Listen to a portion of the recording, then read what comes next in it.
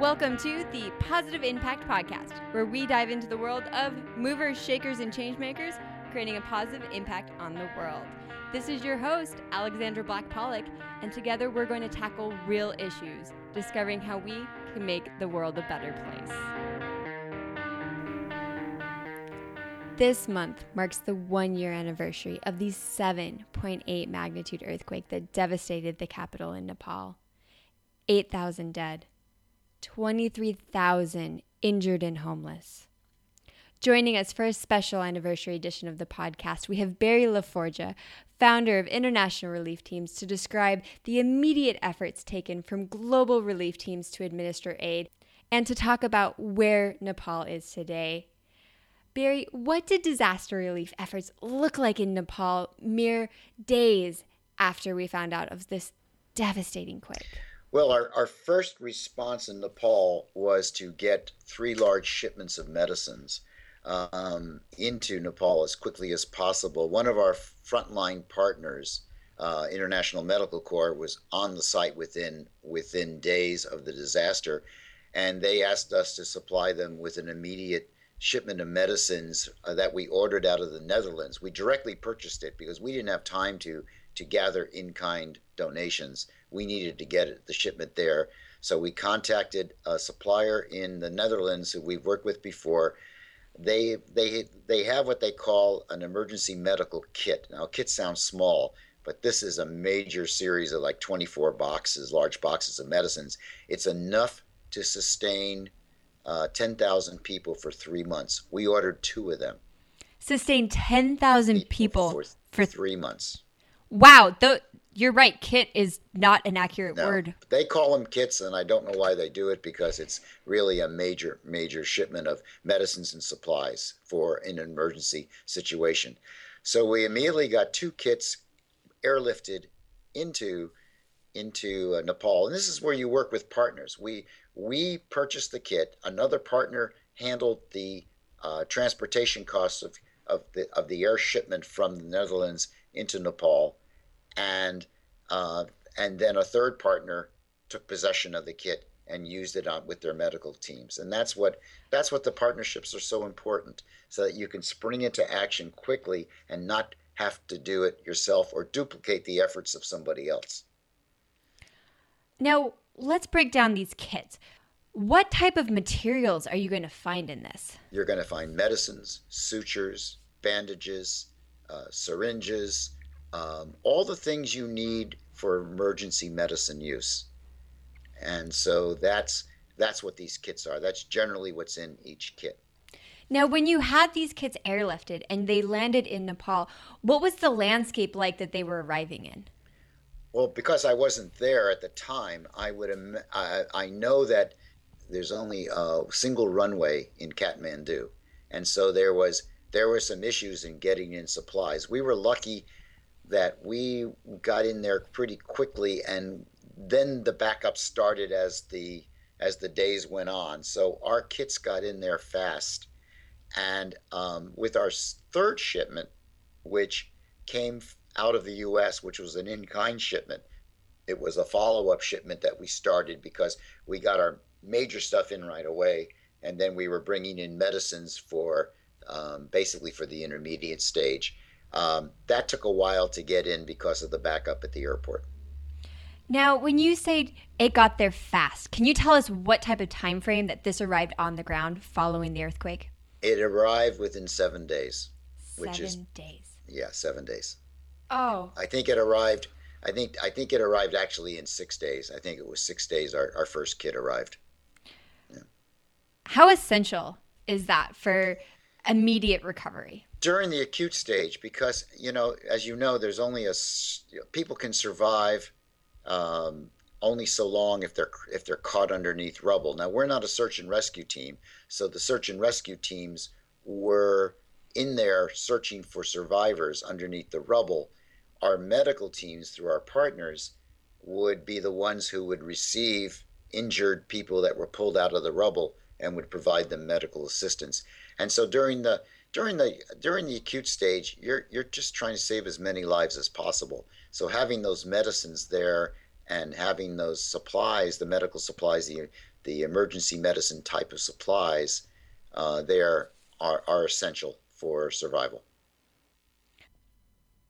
Fast forward to the anniversary this year. What does the impacted area outside of Kathmandu look like? Yeah, Kathmandu is the capital. Now we were not working. We were working in some of the provinces that were affected by. There was two major earthquakes, and we were working in Doklaka, which is one of the larger provinces that was really impacted. That's where we did the intermediate work of providing 3,000 families with the shelter and hygiene kits that we brought in from India through our partners. We financed the purchase in India and we got them across the border and worked with another partner who was involved with the intermediate stage, another international organization. Cool. And then, but now 1 year later, what we're doing with that partner that we worked with in the intermediate stage, Concern Worldwide, a great organization out of Ireland, we are rebuilding classrooms at 47 damaged schools. We're in the process of rebuilding 392 classrooms. Now, we are not using our own volunteers to do that. Generally, in disasters in foreign countries, especially poor foreign countries, it's more wise to help stimulate the economy by hiring local labor. And it's also more efficient because the cost of getting American volunteers into Nepal, sustaining them over time, is a lot more costly and less developmentally sound than hiring local volunteers for cash. A lot of people that are unemployed, especially after a disaster, hire them to help rebuild these buildings. And so what we're doing then is financing the rebuilding through the hiring of local volunteers. And we're working with two organizations, Concern Worldwide uh, and Rural Reconstruction Nepal.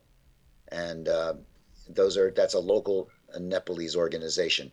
And they're the ones that we are working through to help get these kids back into school, get them in a safe environment so they can continue their education. So powerful. Now, as we are 1 year past, in our main episode, which airs on Wednesday, we're going to walk through all three areas of disaster relief, which are your survival, sustaining the life of the survivors, and then the longest phase, rebuilding.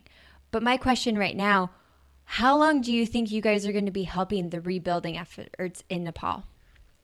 There was a school in one of the eastern provinces that was a boarding school. It was very important for education of the children in these remote areas to come into this boarding school. It was just completed 6 months before the earthquake.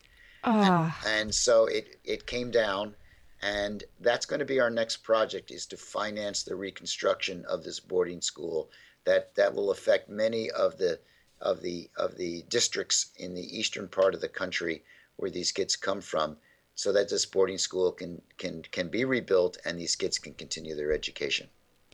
you have focused a lot of the efforts of the recovery on schools. Why are schools so pivotal to rebuild? In many poor countries, education is the key out of poverty, and it is we feel it's one of the most important essential elements for people coming out of poverty and having a future that is going to be better than their parents. And so we look upon education as a key ingredient. Any kind of advancement of a population or of a community. What's on the horizon for the next couple of years as Nepal goes through this recovery? For us, we will probably finish our relief efforts once we rebuild that school, because that's going to take probably the bulk of our remaining funds. Every organization is limited by the funds that they bring in. Mm-hmm. And we go as far in a disaster as we can with the funds that we have raised. Sometimes we can only make it to the intermediate phase. Sometimes we can't even get to the recovery phase if we don't get the support we need to go in to the recovery phase. Fortunately, we have been able in most disasters to stay in all three phases and to go into all three phases. And so if we don't get any more additional funds for Nepal, then we will probably be using up all our funds with the rebuilding of this boarding school. Knowing that funds are definitely limited and such a key factor, looking back on the year and a half, what is the greatest accomplishment that your guys' disaster relief teams were able to accomplish on the ground in Nepal? Well, I think, it's hard to judge how many lives we saved by getting those initial shipments in. I know that thousands of people were treated. I know that lives were saved. I know that 3,000 families, through our direct efforts, their lives were sustained during the intermediate phase. And now in the recovery phase, rebuilding 392 classrooms at those 47 schools, and then rebuilding this boarding school, which is going to allow a whole group of rural Nepalese children who could not continue their education unless the school was built. Who knows what that's going to do in the future for them as they grow up and what kind of lives they're going to have. But I think it's going to be a positive, an incredible life-changing situation for them if they can get a good education and be able to advance in this world. How many of this and it's hard sometimes. The numbers don't tell the story.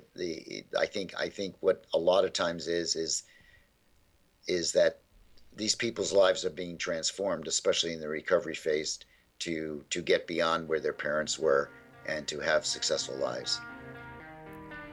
Well, the efforts of International Relief Team are so incredible, both in Nepal, mere days after a devastating disaster, and then helping with relief around the world. I invite our listeners to join us on Wednesday as we dig into the real impact and touch on some of the stories highlighting the power of the work that International Relief Team does every single day. If you're catching us after the anniversary, that's positiveimpactpodcast.com/IRT. Until next time, keep doing your part to make the world a better place.